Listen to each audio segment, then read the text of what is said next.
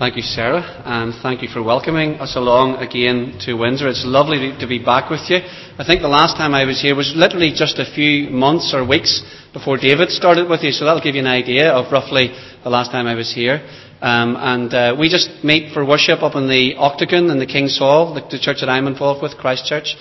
And we often pray for the other churches, certainly in the area, but throughout Belfast as well, and Windsor would be certainly included within that prayer. We recognise that you guys have been here for a long time, that your witness is a crucial witness in the area.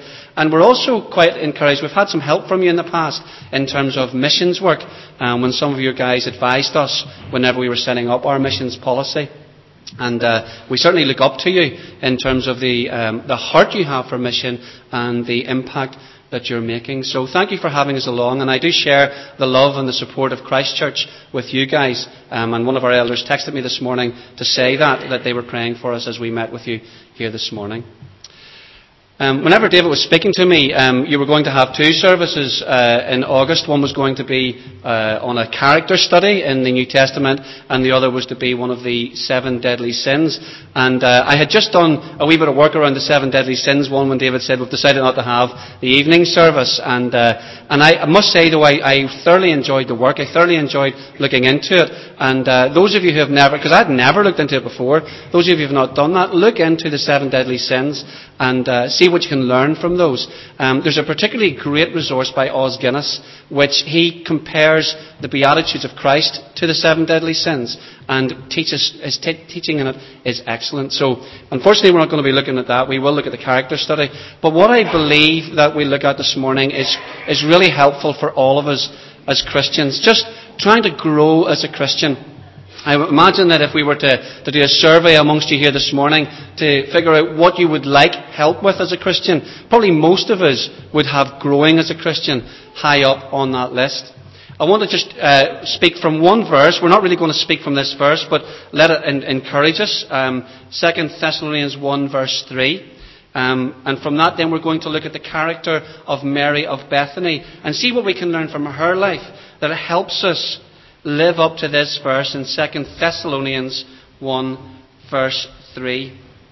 I find these type of verses challenging for us because I've been a Christian since I was 12 or 13 and I'm now 43, so that's going back 30 years. And quite often we do look back over our lives and ask, have we grown? And it can be a challenging question for us to ask ourselves. 2 Thessalonians 1 verse 3 says this: Dear brothers and sisters, we can't help but thank God for you because your faith is flourishing and your love for one another is growing. There's this sense of continually growing that Paul speaks about in this opening verses of his letter. And he says the same thing in the opening verses of 1 Thessalonians as well. There's one thing about Paul, that when he writes to churches, no matter how difficult the situation is in the church that he's writing to, and no matter if he's going to give them some hard teaching later on in the letter, he's always thankful for them. He's always thankful for them because their very existence as believers is proof of the message of the grace of the Lord Jesus Christ. And that fills him with encouragement. And recently in Christ Church we were looking at the issue of, did we feel like a second-class Christian? That when we come into the group of Christians that we meet with regularly, do we sort of sit in the pew and look around and think, you know what, everybody else here has got their Christian walk sorted out, and I haven't. And that makes me feel like a second-class Christian.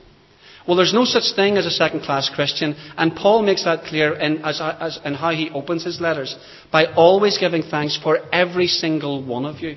Even when he wrote to the Philippians, and he was writing a letter to deal with division in the church, and he very publicly dealt with that division, he specifically says that he gives thanks for every single one of them, even the people who were having difficulties with each other. So let me just encourage you before we look at this area of growing, that there's no such thing as a second-class Christian. That if we are trusting in the Lord Jesus for our salvation, we are bringing a blessing to him and bringing a blessing to the whole church. And the journey that we are on is dealing with everything else. All of the doubts, all of the struggles, all of the sins. That's what growing as a Christian is about. Is learning the disciplines, learning the walk with the Lord, but most importantly, growing in our love and affection for Jesus. Jesus said this, "I no longer call you servants, I call you friends." That, I think, is what growth is about. Moving from being a servant of Jesus to being called by Jesus a friend of Jesus. So, what we want to do this morning is have a look at the life of Mary of Bethany, and I want to learn from 3 parts of her life what growth can look like in growing as a friend intimately with Jesus. This idea of moving from being a servant to a friend is a growth in intimacy. And many of you, I'm sure, have seen the film called Mrs. Brown, where Judi Dench is Queen Victoria, and Billy Connolly acts the part of a man called Mr. Brown, who was in her staff, I believe, in Balmoral. And it was after her husband had died, and she was in mourning for a long time. And basically, he was the person who had such a relationship with her, a real relationship with her, which allowed her to move on in her mourning and her grief. And that picture that you see in that film, I think, is something like the relationship that Jesus wants from us. Not the standoff, having to distance ourselves from him and just worship him, which of course we do. We must worship him in reverence and awe. But to come to a place in our walk with him where there's an intimacy and a growth in our love for him. So he says in John 15:15, "I no longer call you servants, but friends." His intention is that we would grow in our love in a very tangible and real way. Mary of Bethany is someone who I'm sure we've come across many times, and we know the story of Martha and Mary. We know the story of the raising of Lazarus as well. But there's one bit in that story, in between those 2 stories, that I think gives us a bit of an insight into the difficulties we have in our growth. To the times whenever we hit a point in our growth where we're not sure about Jesus. We're not just as sure about everything that we once believed. Is it all true? Can he really deliver what we hoped he would deliver? But you know the story of Mary and Martha. Their brother was called Lazarus, and it would seem that these 3 siblings, well, we know that they lived together in Bethany. It would seem that they were probably orphans, but it would also seem that they had a large enough home to invite Jesus to, and the disciples who would lodge with them if they were in the area. And that area was a mere 2 miles from Jerusalem. I don't know if you've really grasped this, but Jesus was a really, really controversial figure. And it was a courageous thing for them as these young people to have Jesus stay in their home. Now, in hindsight, we can see how it was the right thing for them to do. But at the time that Jesus was around, there was a lot of tension surrounding him. And that seems to be the pattern. Whenever God is doing something fresh, when God is doing something new, when he's bringing a new era in, there's tension around it. Because not everybody is comfortable with it. And there's quite often opposition to it. I want to give you 2 examples from recent history, a couple of 100 years ago, which really highlight that for us. George Whitefield, who I'm sure you're aware was involved in one of the great awakenings that both the United Kingdom and the United States experienced at the same time. And he preached on both sides of the Atlantic at the height of that awakening.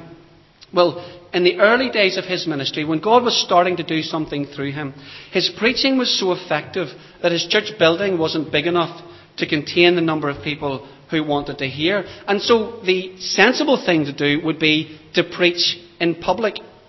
But back in those days, it was illegal to preach in public unless there was a public execution. The difficulty was that it was also legal during a public execution to let restraint go in any way that the community wanted to. And they would party and they'd basically go mad. A guy called Victor Shepherd records the following in the life of Whitefield, explaining that Whitefield was looking for an opportunity to preach at a public execution because it was legal to do so. So before long, a scheduled execution brought about this opportunity. Whitefield's heart had been broken by the coal miners at Bristol, men who were as violent as they were vulgar. And once the date for the hanging had been set, the miners began anticipating the celebrations surrounding the entertainment. But when the murderer cheated them of their amusement by committing suicide, the miners dug up the corpse and partied around it. Whitefield walked among them in full clerical attire and began speaking to them from Matthew chapter 5. Blessed are the poor in spirit, for theirs is the kingdom of heaven. Thoroughly despised and contemptuously shunned, these miners found in Whitefield someone who loved them and therefore did not fear him. But immediately the church authorities arranged for all Anglican pulpits to be closed to Whitefield, and he was undaunted.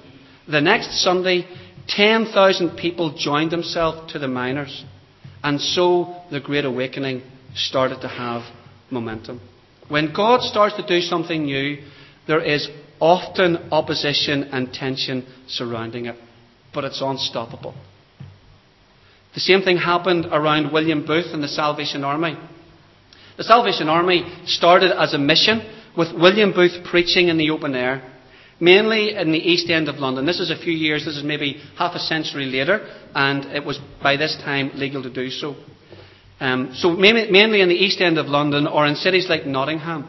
But usually he was preaching to the poor, and therefore the people who were coming to faith were not actually welcomed in the church buildings, in the Anglican church buildings and the Methodist church buildings that he was accustomed to preaching in.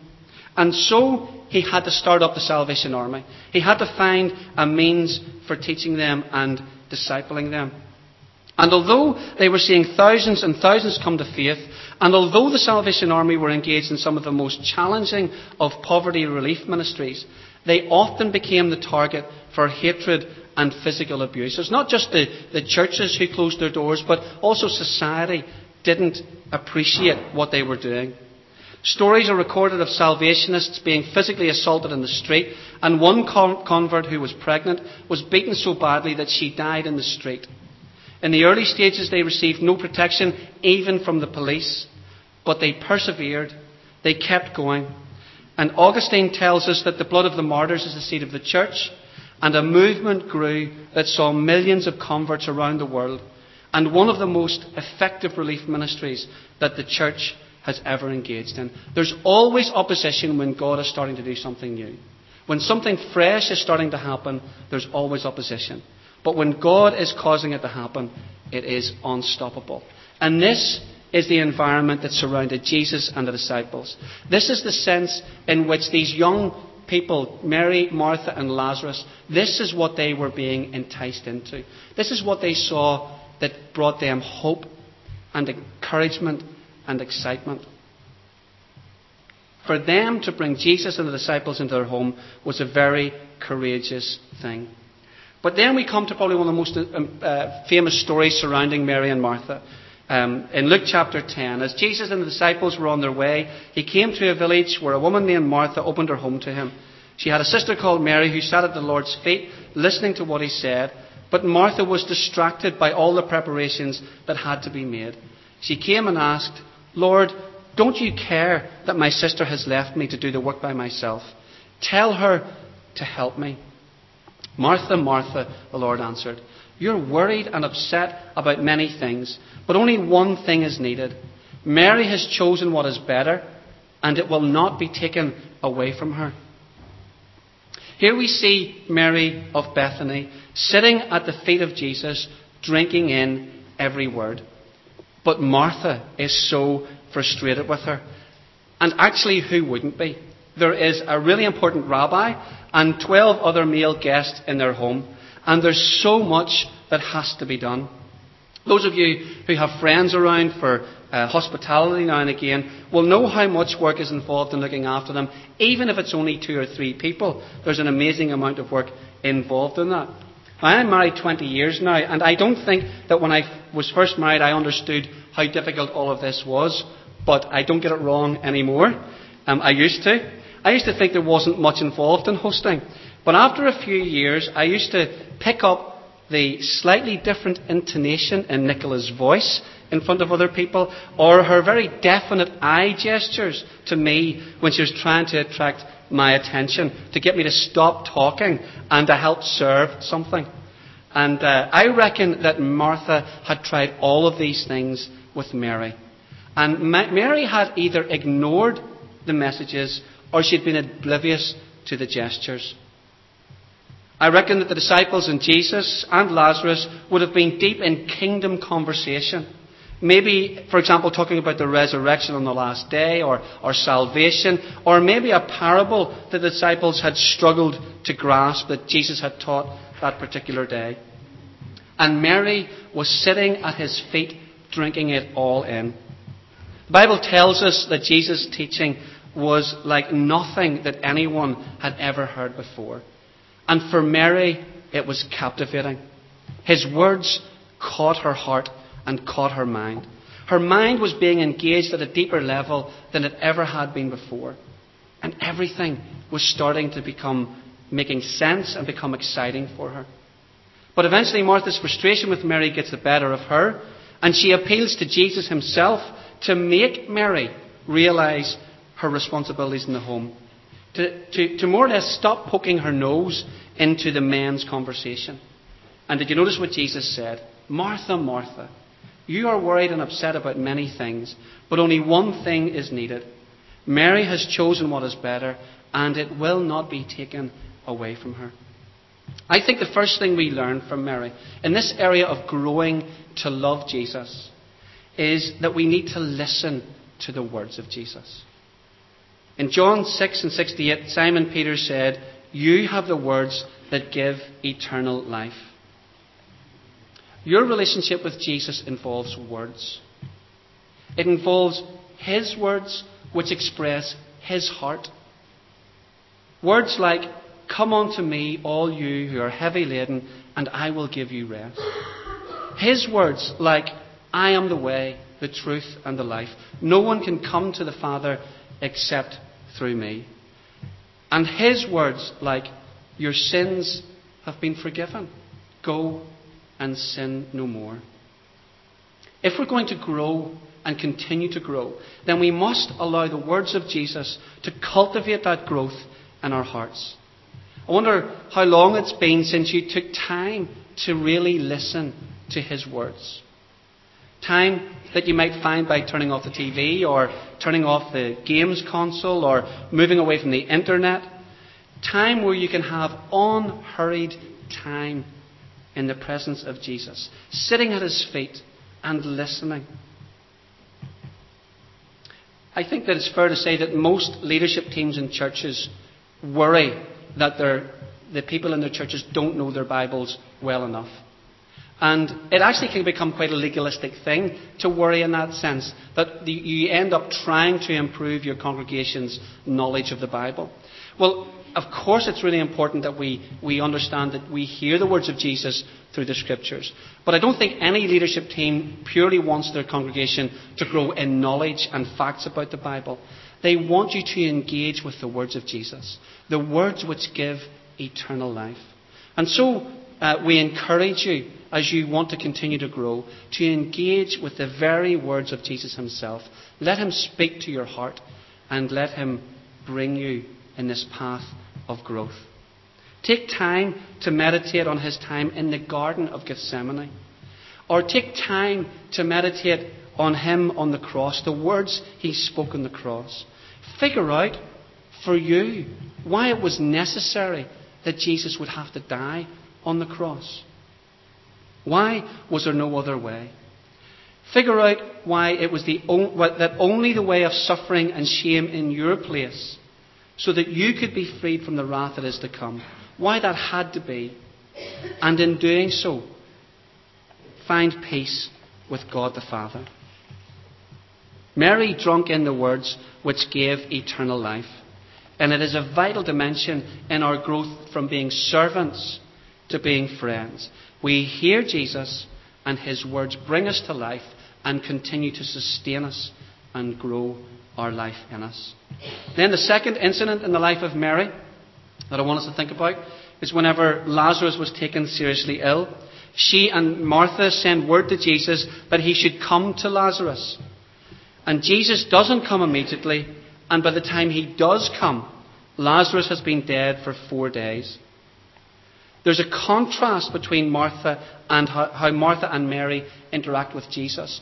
Initially, they nearly say exactly the same things to Jesus, but Martha says more to Jesus than does Mary. When Martha heard that Jesus was coming, she went out to meet him, but Mary stayed at home. Mary, as I read it, is keeping her distance from Jesus. I think she's feeling let down by Jesus. Mary and her sister had been through a terrible lot in the previous 4 or 5 days. They had been nursing their dying brother. They cried out to Jesus to intervene.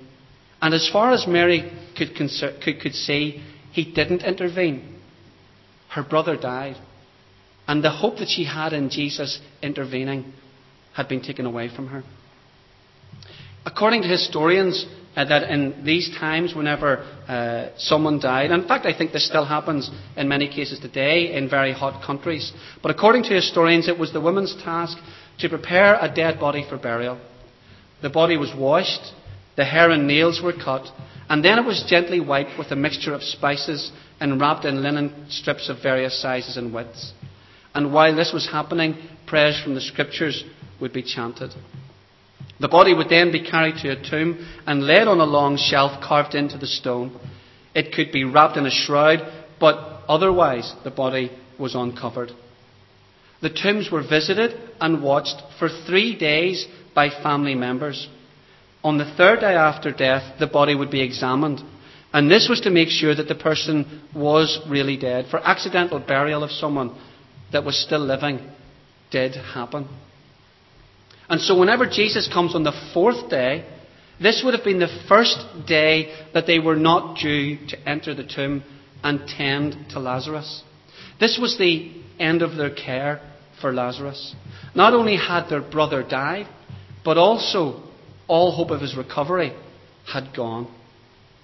And I think Mary comes across as having a broken heart.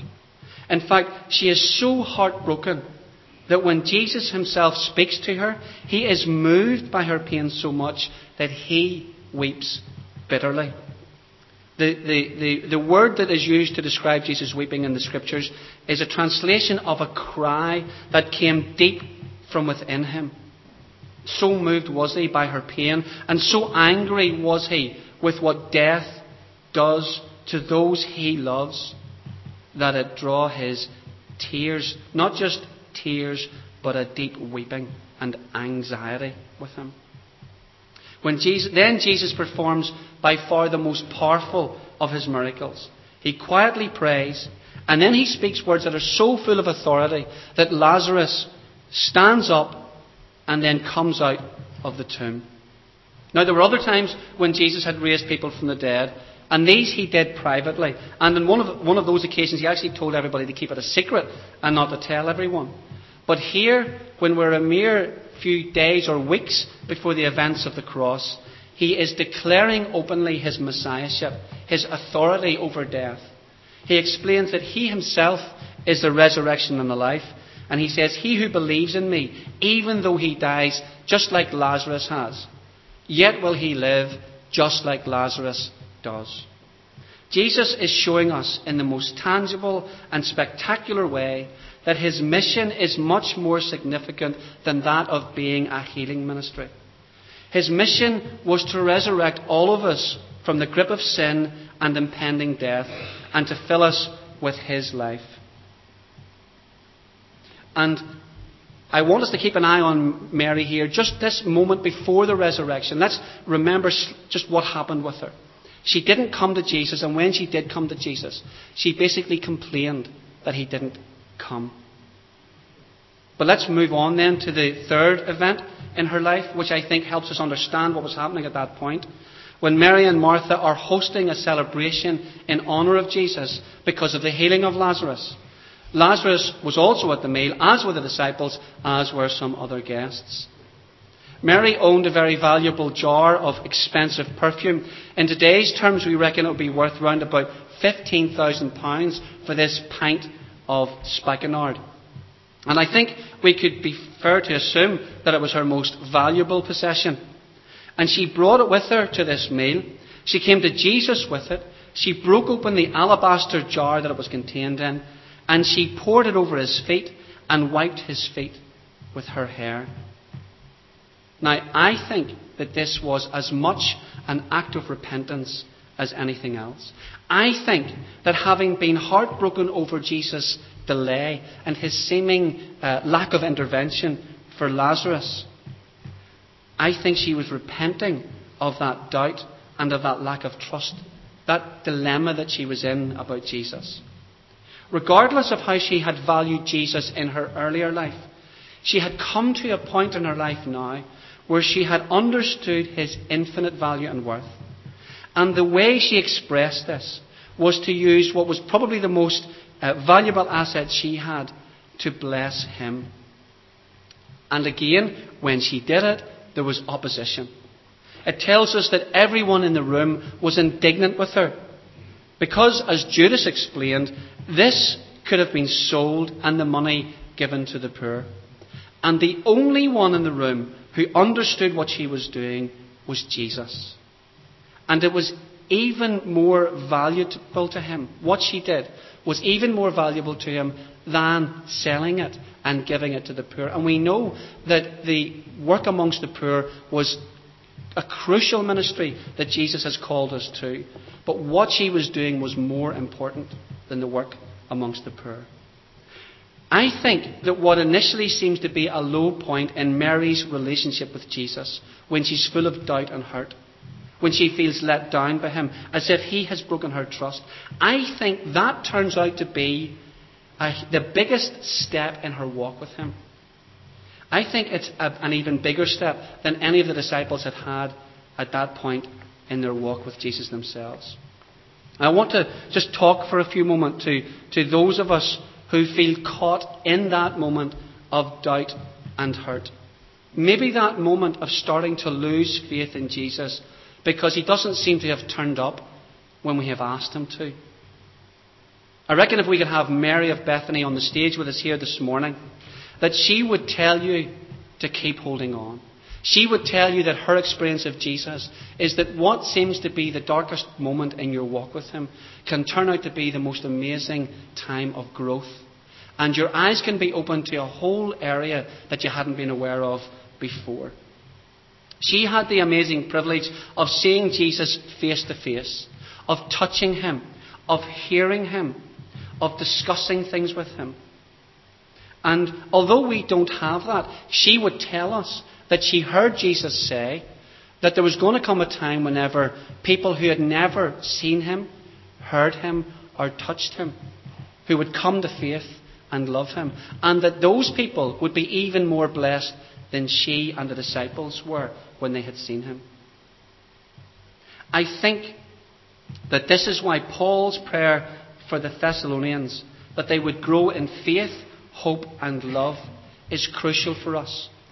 That we aren't going to physically see Jesus. We can't grow that way until we see him in heaven. We aren't going to physically touch him until we see him in heaven.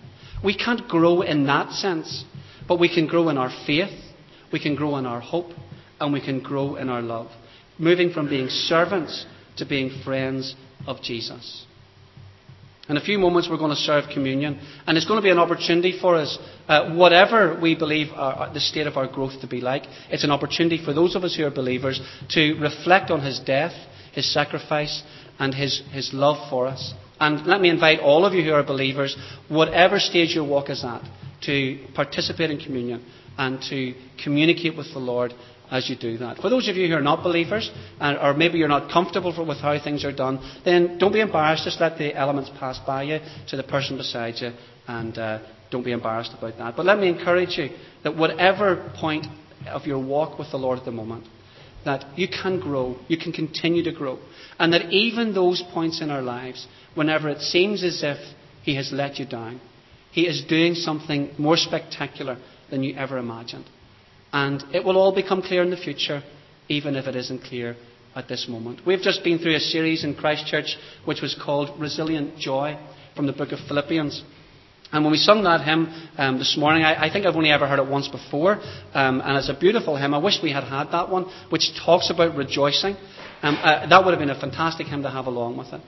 But the main message we got as a church, and we have people going through the most difficult of circumstances at this moment in their lives, whether it's through business, whether it's through health, whether it's through bereavement, whether it's through relational issues in their families.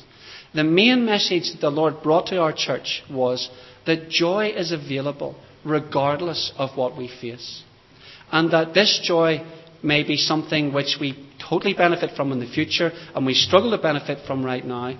But as the scriptures say that Jesus, for the joy which was before him, endured the cross, then we too, for the joy which is before us, can endure the situation that we're in right now.